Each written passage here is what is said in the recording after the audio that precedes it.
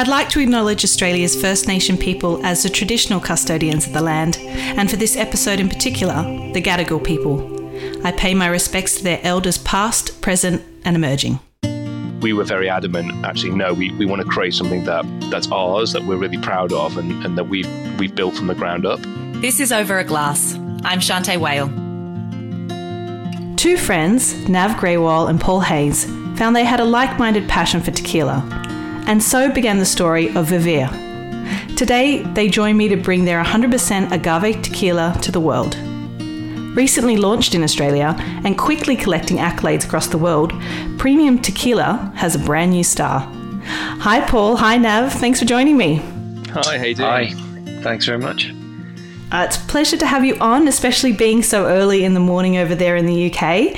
Tell me, this is tequila, but not as you know it. How do two friends come together, start talking about tequila, and then end up producing a super premium product? Yeah, so Nav and I used to work together, so we became friends through that.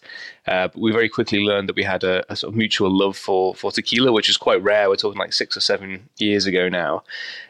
We spent quite a lot of time in the gym together as well, which tend to start and spark conversations around things. And yeah, like I say, we learned that we shared a mutual love and knowledge as well, which is the other key part of what quality tequila was.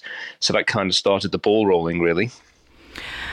And I mean, in Australia, I'm not sure if it's the same in the UK, but we've always had a bit of a disparity between tequila that was, drunk when you were kind of 16, 17, 18, had a bad experience with, and premium tequila. What's the reception like of tequila over in the UK? Yeah, it's probably quite similar, to be honest. Well, especially when we first started to launch or wanted to start to launch, people have that past experience. It tends to be around those sort of dodgy uni nights, I guess, where they have that cringe face as soon as you mention the word tequila to them. But as we always pointed out, it's like it's not that you don't like tequila, it's just you haven't had the right tequila. And to be honest, it probably wasn't even tequila that you had in the first place. However, the mindset has definitely started to change. In fact, it's very much started to change since the pandemic as well. The curiosity that sort of stemmed over from the US, with the likes of the celebrities getting involved, and people wanted to understand, well, someone like George Clooney obviously isn't just doing shots in a dive bar in the middle of the night. So what is he drinking and why is he drinking it? So that curiosity has definitely started to change the mindset towards tequila, I think. Yeah. And I think, it is a shame that people's first impression is, like you said, sometimes it's not even tequila that you're drinking. It's a flavoured spirit of some kind, which gives it a really bad rep.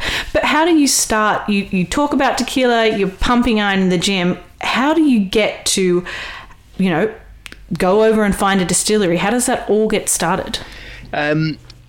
Well, it actually starts from quite a long time ago. So I actually founded a food company about 16 years ago now or so. Although it's a completely different sector, I was the first guy to bring Swiss-style Bircher Muesli to the UK, or one of the first guys. But I'm a bit of a fitness freak as well, and I care about locally sourcing and sustainability. And I refuse to use refined sugar in any of the products that I had. So it got recommended to me to use agave syrup, but me being me and wanting to know everything about it, I very quickly learned I was going to have to go to Mexico to start finding the good stuff and importing it in bulk into the UK. So that's what I did. I jumped on a plane, went to Mexico, and it was through that process basically that I fell in love with tequila, because I just started working with the distilleries really. So that's where that whole thing started quite a long time ago, way before we even considered starting our own tequila brand. Okay, that makes more sense. I heard something about Bircher Muesli and I couldn't for the life of me connect the two of what was happening here. But so you like to make things hard for yourself. You like to source and know everything about your ingredients, which I think anyone involved in the booze or the food industry ends up having a love and a quest for getting to know the bottom line and wanting to know where everything comes from. So I commend you for that. And you also must have gone to Mexico thinking, even if I have the worst time here and I don't find what I'm looking for, at least I'll probably drink well. Well, actually, you say that, but the reality is it was the opposite, because I'm in this really weird scenario as well, where before that, I didn't touch tequila at all, because I didn't know the difference between good quality and bad quality tequila. But bad quality tequila, I can go through the process, but is the one thing in the world that I'm actually allergic to. So I actually purposefully avoided tequila at all costs. Like I say, didn't, regardless if it was good or bad, it was just tequila and I couldn't touch the stuff. And it was one of those first trips to Mexico that I actually drank really high quality tequila by mistake, and discovered I actually loved it and I could drink it. I was absolutely fine with it. And that's how that became my drink. So I actually went with the mindset of saying, well, yeah, I'll go to Mexico and enjoy the food and the culture, but I won't be actually drinking anything. That's crazy. I mean, frankly, that sounds made up, to be allergic to low quality tequila. How did you work that out? So, well, whenever I used to drink it, my skin goes all blotchy and red, my throat swells up. It's quite bad, like an allergic reaction like you'd expect. But again, sort of me being me and wanting to understand things, when I actually drank it by mistake, and all fairness to me, it was like about 8:30 in the morning, right? And there was just clear bottles with liquid in, and I thought it was water. That's why I drank it by mistake. But so me being me, I wanted to then understand, well, obviously I'm not allergic to tequila, so it must be something else. But actually, it's underage agave sugars. So there's a lot of processing of tequila these days in Mexico, where they don't actually let the agave fully mature. And then roast it to extract the sugar. They uproot it far too young, which is quite a big problem on sustainability and the general tequila economy over there. And then instead of cooking it, they actually just put it through a hydrochloric bath to chemically convert starch to sugar. And that's the thing I'm allergic to. So there is science behind it. Wow. What a nice thing to learn. I mean, that's pretty incredible. Now, you work with the most awarded tequila distillery in Mexico. How did you come about them? And it sounds like something that's in your personality to say, I want to work with the best. How did you end up finding and, having a partnership with them? Yeah, I mean, that stems from back in the day as well, really. I'd worked with them before the tequila side of things, on the agave side. So we'd sort of built I built those relationships in those early days. And they're a fantastic distillery. So they're fifth generation, family run, just an amazing place. And one of the key things about them is they were willing to work with us to create our own actual liquid. So this is one thing you realize, especially with the boom of tequila over in the US, there's a lot of white labeling going on, in the sense that people are just going over, they pick a liquid that already exists and throw their logo on it. Whereas we were very adamant, actually, no, we want to create something that's ours, that we're really proud of, and that we've built from the ground up, which is why it actually took us about 3 years to develop our liquid. It really wasn't a quick process, but that's kind of why we decided to work with those guys. And I mean, there is a huge demand for tequila across the world, and so you can kind of see why some of the processes are sped up to keep up with demand. But let's talk about why it is such a premium product. Tell me a little bit about the Highland Weber agave that you use and the process with, from your water source down to the pinot hearts, and tell me what makes it so special. So yeah, you rightly identified. We use the Highland Weber Blue Agave. So just as a quick background on tequila, so there's many different varieties of agave, hundreds of varieties in fact, but tequila can only be made from one of those varieties, which is the Weber Blue Agave, and grown within certain states of Mexico, the main one being Jalisco. And there's two main varieties of that Weber Blue. You've got the Highland and Lowland. We select the Highland. And it tends to have a more floral and citrusy, kind of like a slightly sweeter base to it as well. So hence why it's slightly more sought after. And our distillery actually owns its own estates as well in the Highlands, which is where we grow our agave for around up to 7 to 8 years. So this really allows the agave sugars to mature and develop and give it a very high sugar content.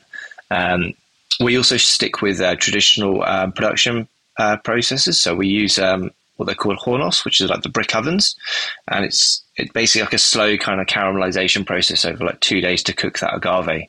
And then what we do is we distill that twice in pot stills, and then we have a volcanic spring that runs through our distillery, which is the water source that we use to bring it down from around 55% to 40%.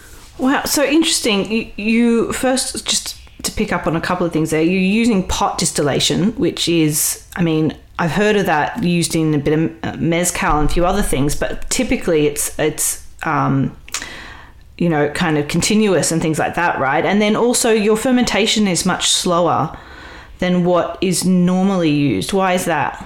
Yeah, that's right. So on the pot distillation, this is the traditional methods for tequila. A lot of the kind of like the bigger brands now, in order to kind of speed up that process, I suppose they use column distillation, which is a quicker process and cheaper and more affordable, economical as well. But we want to stick to pot distillation, feel like it makes a better product and more premium craft finish to it as well.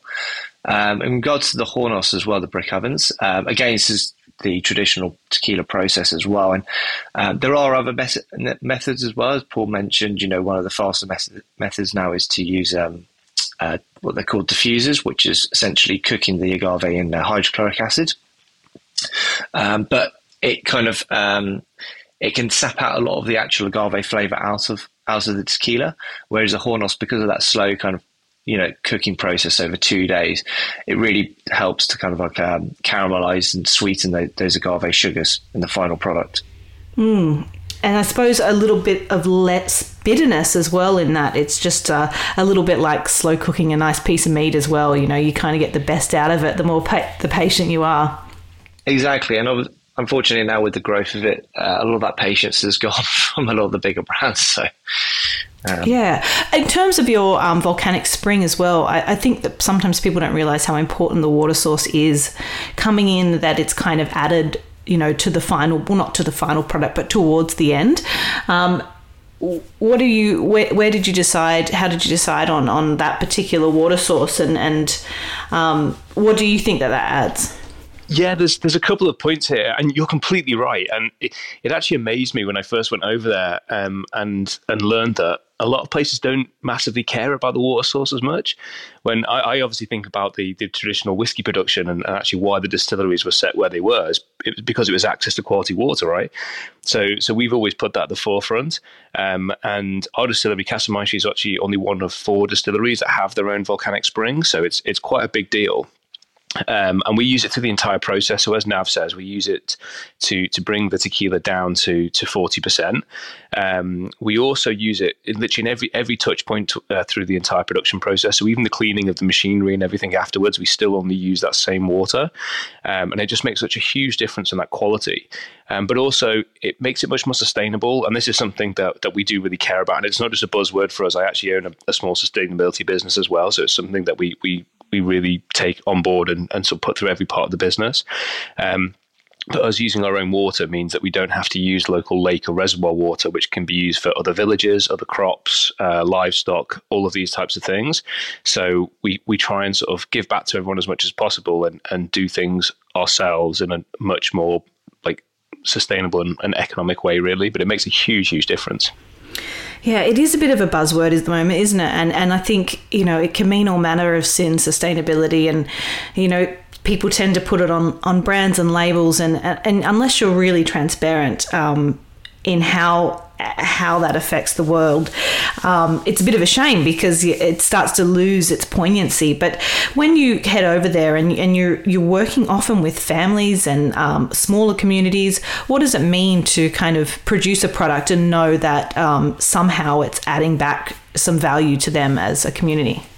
Yeah, I mean, it's just super important, right?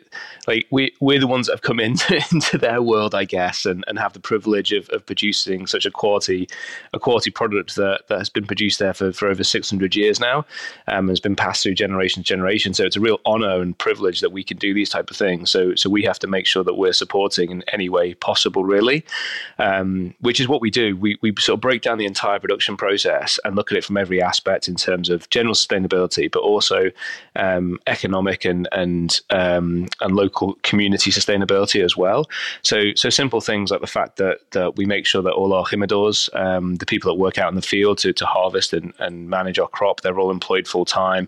The same with our distillery, and our distillery actually won the presidential award over in Mexico for their efforts in all of these parts. So it's something they take really seriously as well, which is one of the reasons we wanted to partner with them.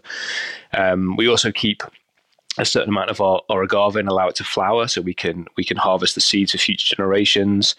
This also is part of a sustainability project allowing the agave bats to come and feed from the plants, which help pollinate not just future generations of agave, but also future generations of other wildflowers, wild plants that keeps the entire ecology of the area going.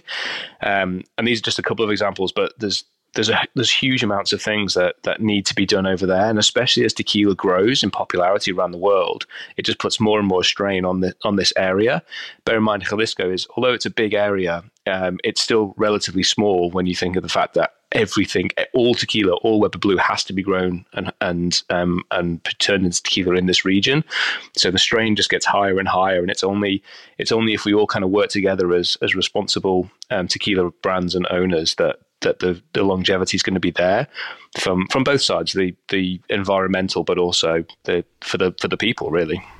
Yeah, so important, and thinking about, the future of that land and making it work as best they can without having to, like you said, some products can decimate the land that they're on and make it inhabitable for other species of plants and things like that. So super important. It's great that you, like you said, you are quite transparent on the website as well about how and why you're kind of selecting who you choose to work with and everything that goes into the product. Once we get into some of the decisions around what you want the product to look like, tell me a little bit about, I believe that was the Blanco that was first on the market. Is that right? We actually launched all three at the same time. Yeah, the Blanco, Reposado, and Añejo, yeah. Okay, so talk to me a little bit about the range that you have.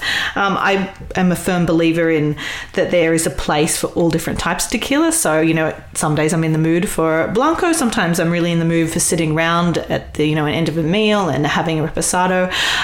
But talk to me a little bit about the offerings that you have. Sure. So, as you mentioned, the Blanco is the purest form of tequila, also known as like silver as well. So that comes, as we mentioned, we cook that over 2 days, and then we distill that twice, and then that comes out around 55%. And all we do is we use the volcanic spring water to bring that down to 40%, and then we bottle it straight away. So there's no aging process within that. And it is essentially the purest form of tequila that you can have. It's great on its own, particularly if you like those notes of agave. They are quite strong, but that, like I said, that is the purest form of tequila you're going to have.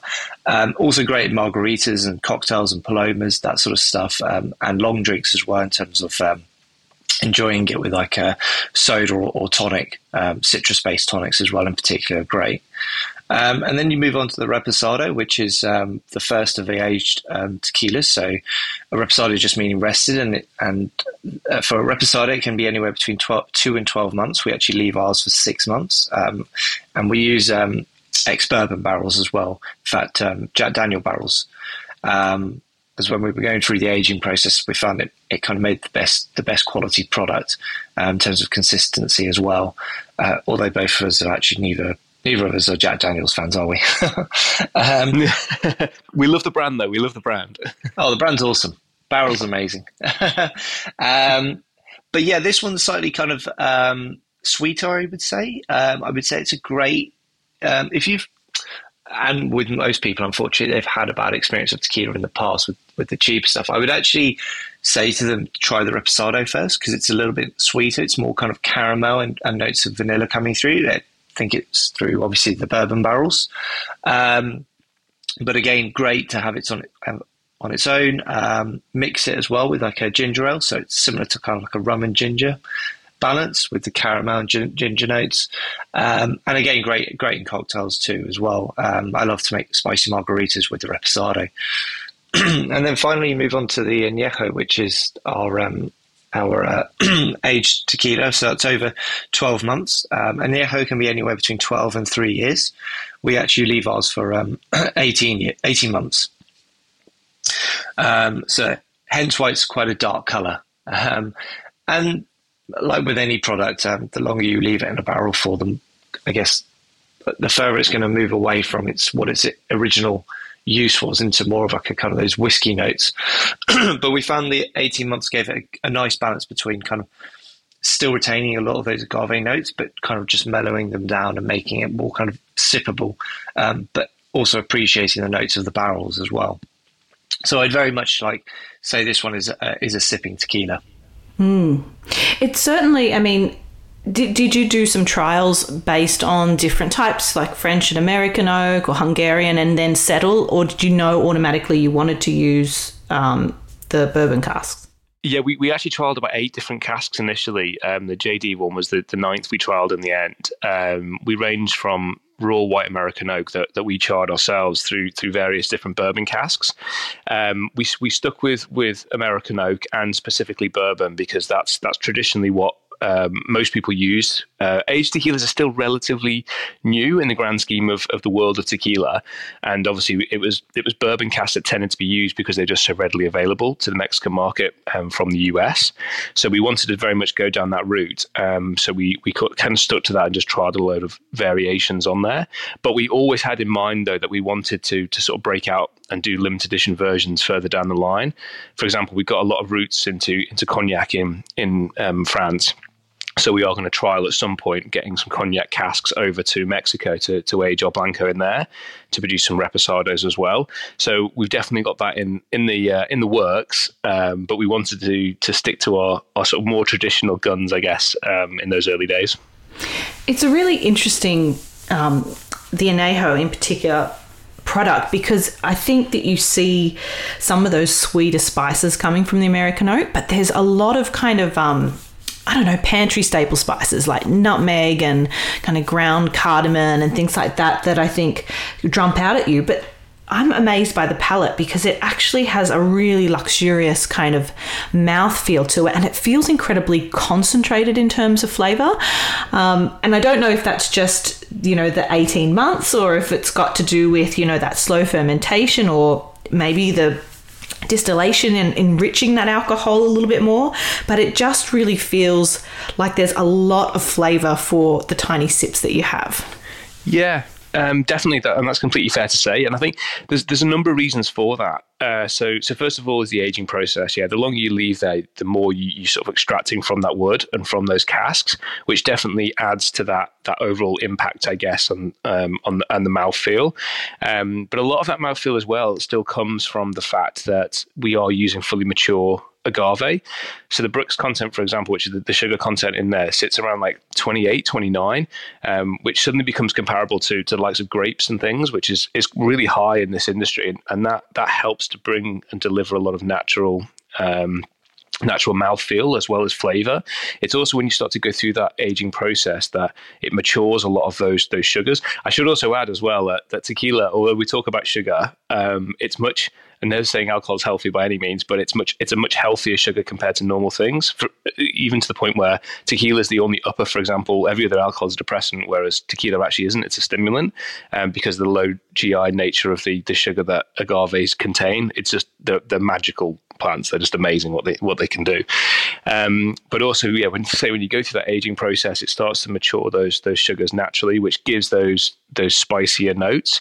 And also that the terroir of the land is super important here as well. And you get a lot of that from those highlands, especially in the areas that we grow, which you've rightfully identified, things like nutmeg, almost like slight bits of cinnamon and things coming through. And that's naturally you kind of get that from the plants that grow in those areas. It's one of the things I absolutely love about tequila is I often compare it to wine or cognac, because unlike other spirits where it's normally the aging process or it's the botanicals you add or something that brings the flavor to it, tequila is purely flavored from the agave in a similar way that cognac is purely from those grapes, as is wine, until you go through the aging process. But it's quite special in that, and you are tasting the land essentially of Mexico, we always say. Yeah, and I completely agree with you. It is something that is a product of where it's grown by whom, and then it's the later decisions as well that add something to it. But it all starts kind of from the ground up where it comes from, and you can see that from one product to the next. You also added in a coffee liqueur as well, which I'm really thrilled to see, because I do think that we, especially in Australia, are limited to very small amount of coffee liqueurs, and they can be really different, but I think we just need more on the market because, believe it or not, espresso martinis are a massive deal in this country. I don't know how they're going over there, but one of the most ordered cocktails on the planet, and it's really nice to have some different product to work with. For the bartenders, I just feel relieved for them. Yeah, absolutely. So yeah, we launched our Vivere Cafe VS rather recently with you in Australia, end of last year in the UK, and then it's just gone into Coles just about 2 months ago now, I think. And yeah, I mean, tequila and coffee is just a great combination. First of all, coffee is massively drunk in Mexico. The Mexican coffee beans that we use within the Vivere Cafe as well are really high premium. We actually source them locally to our distillery as well. So the base of the spirit obviously is our Vivere Blanco, and we actually sweeten it with piloncillo, which is this Mexican cane sugar. So we don't use like a raw cane sugar, but we use the local Mexican sugar called piloncillo, which is gives it a nice rounded sweet kind of balance to it as well. But also one of the things we wanted to do with it, and we found like kind of a lot of coffee liqueurs and coffee tequila liqueurs in the past have kind of moved more towards like the very high sugar content and just making it very kind of sticky and kind of almost sickly sweet, is we wanted to kind of bring back more of those notes of the tequila and coffee, which is essentially what the product is. So you'll notice on like the kind of the nose of it, you're getting a nice strong smell of coffee, but then you're also getting when you're tasting it as well, you're also getting a good backbone of agave as well to it. We wanted that to come through because we felt that actually makes a better quality and rounded product in terms of cocktails now. And like you said as well, espresso martinis in particular. So yeah, I'm very excited to launch it.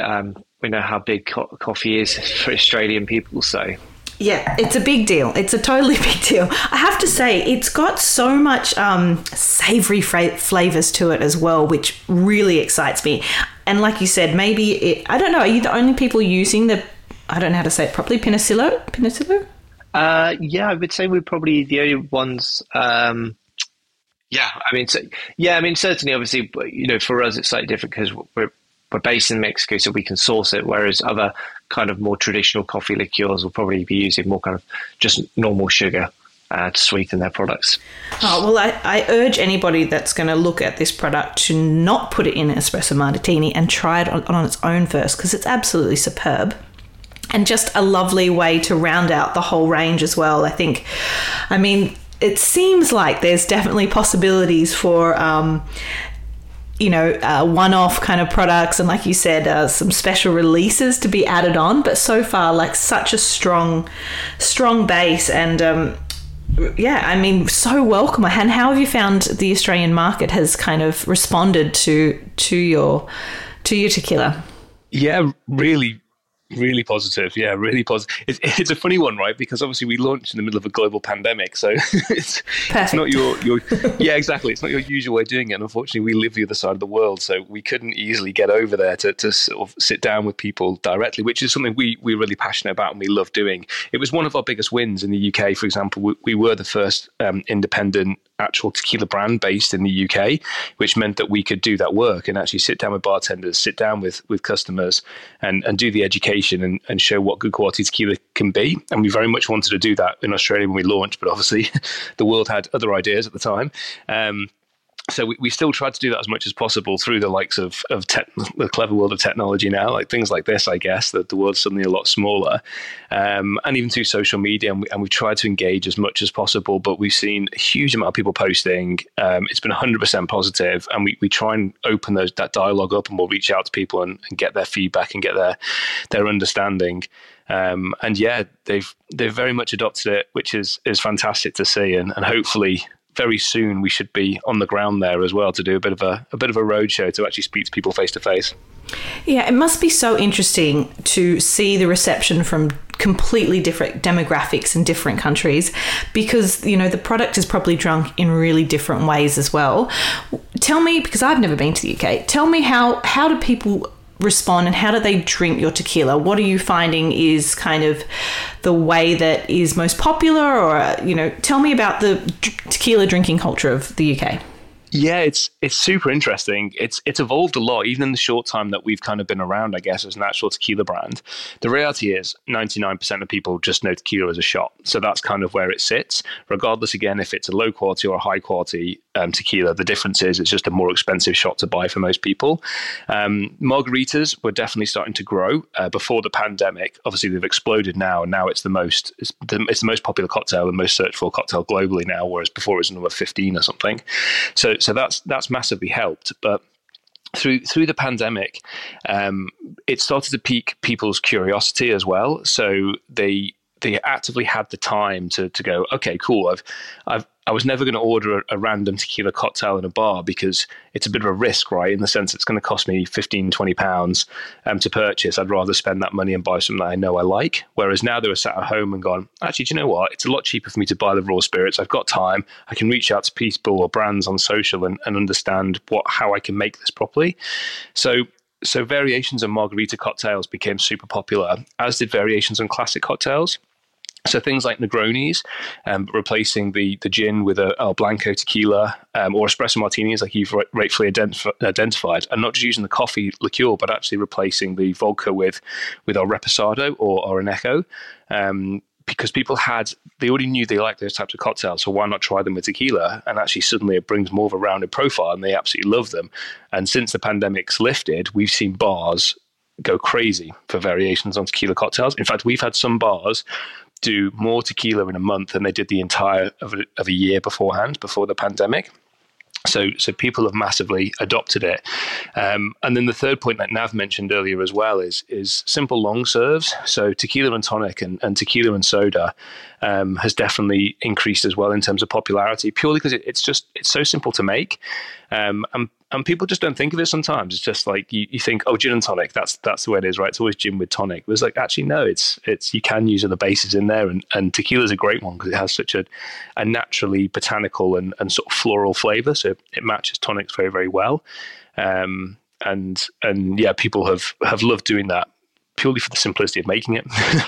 And there's so much reward, as we know, when we cook at home and you put some effort into something, the end result is so much more pleasurable. But I'm so glad to hear people are making cocktails. In fact, in lockdown here, I had a cocktail party with a few people in the neighborhood. And again, we did them in, mason jars and dropped them at the front door and kind of did a bit of a swap. And it'd been a long time since I got my cocktail shaker out, and I was steeping teas and things. And my partner said, God, you always just go, over the top with everything. And I was like, this is the most fun I've had in all of lockdown. Like, don't take it away from me. Yeah, definitely. It's been great to see.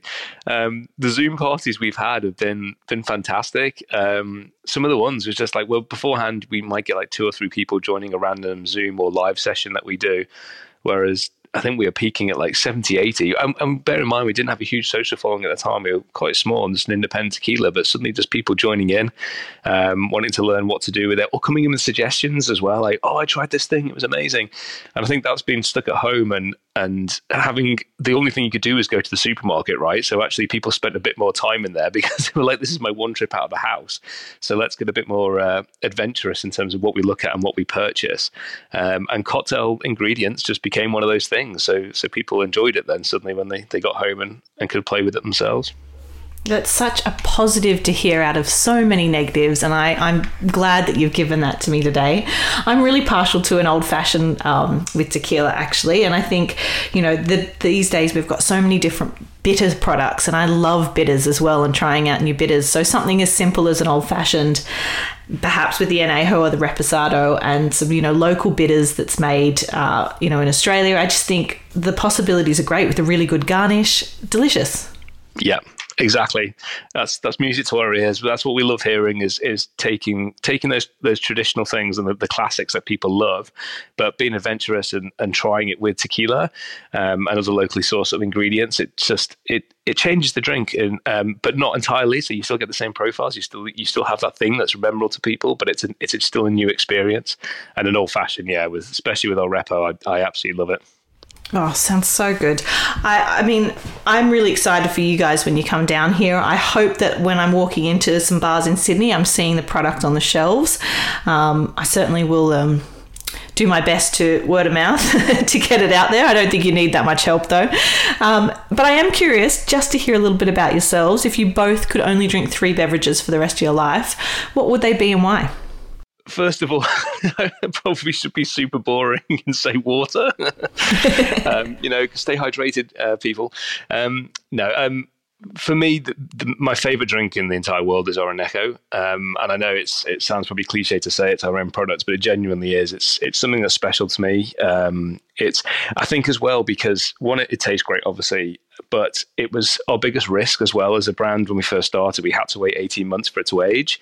And obviously being a startup, we didn't have a huge amount of cash. So tying up a lot of liquid in those casks for 18 months and having to wait and then just crack them open and sort of fingers crossed and hopefully this is going to taste okay and not like rubbish was a very tense moment. And when it came out and it was as good as it was a massive relief, and it instantly became my baby. So that's definitely my number one. I absolutely love it. Are we talking to alcoholic drinks or any drink? You can do whatever you like. Okay, I will say soda water then. That's definitely my other one. Purely for the fact I absolutely love it. It's the thing I probably drink the most of, but also it's my simple serve that I go to with tequila. So El Blanco and soda water all day long. I used to coin this phrase, a sporty tequila. That's what I used to call it as my cocktail, because I'd have it with a pint of soda water and a double shot of tequila. So I always felt like I was drinking a pint of water every single time I had a drink. So, being the sensible one. I like that. And third is probably going to be coffee. I'm a huge coffee fiend. I like my caffeine, and I just absolutely love it. And this is one of the reasons that I love spending time in Mexico as well, because they have some of the best coffee out there.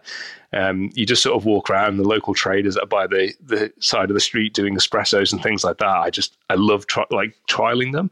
I guess the challenge is though, when you're like 6 or 7 in, and the caffeine suddenly hits in, it gets a bit shaky. But yeah, I definitely can't live without my caffeine. And also it's another great mix to have with your tequila, of course, as we've proven. Yeah, definitely. It should be a thing, like a bit like you order a good coffee and tequila comes on the side. I like that. Yeah, exactly. Actually, funny you should say that. I was chatting to a few restaurants recently, and something that's come out of the pandemic as well, I've noticed, is on the desserts, instead of people wanting a dessert, they've wanted a quality liqueur and a short coffee to go with it, to the point where a lot of restaurants now are actually putting that on the dessert menu very specifically, which is really, really cool to see, because I'm one of those people, like, I kind of want something after my meal, but I don't just want another cognac or something like that, and I definitely don't want a dessert. So actually offering like a sort of dessert liqueur option combo thing works really well. So yeah, I guess that's where, I'm happy with my choice of coffee now then.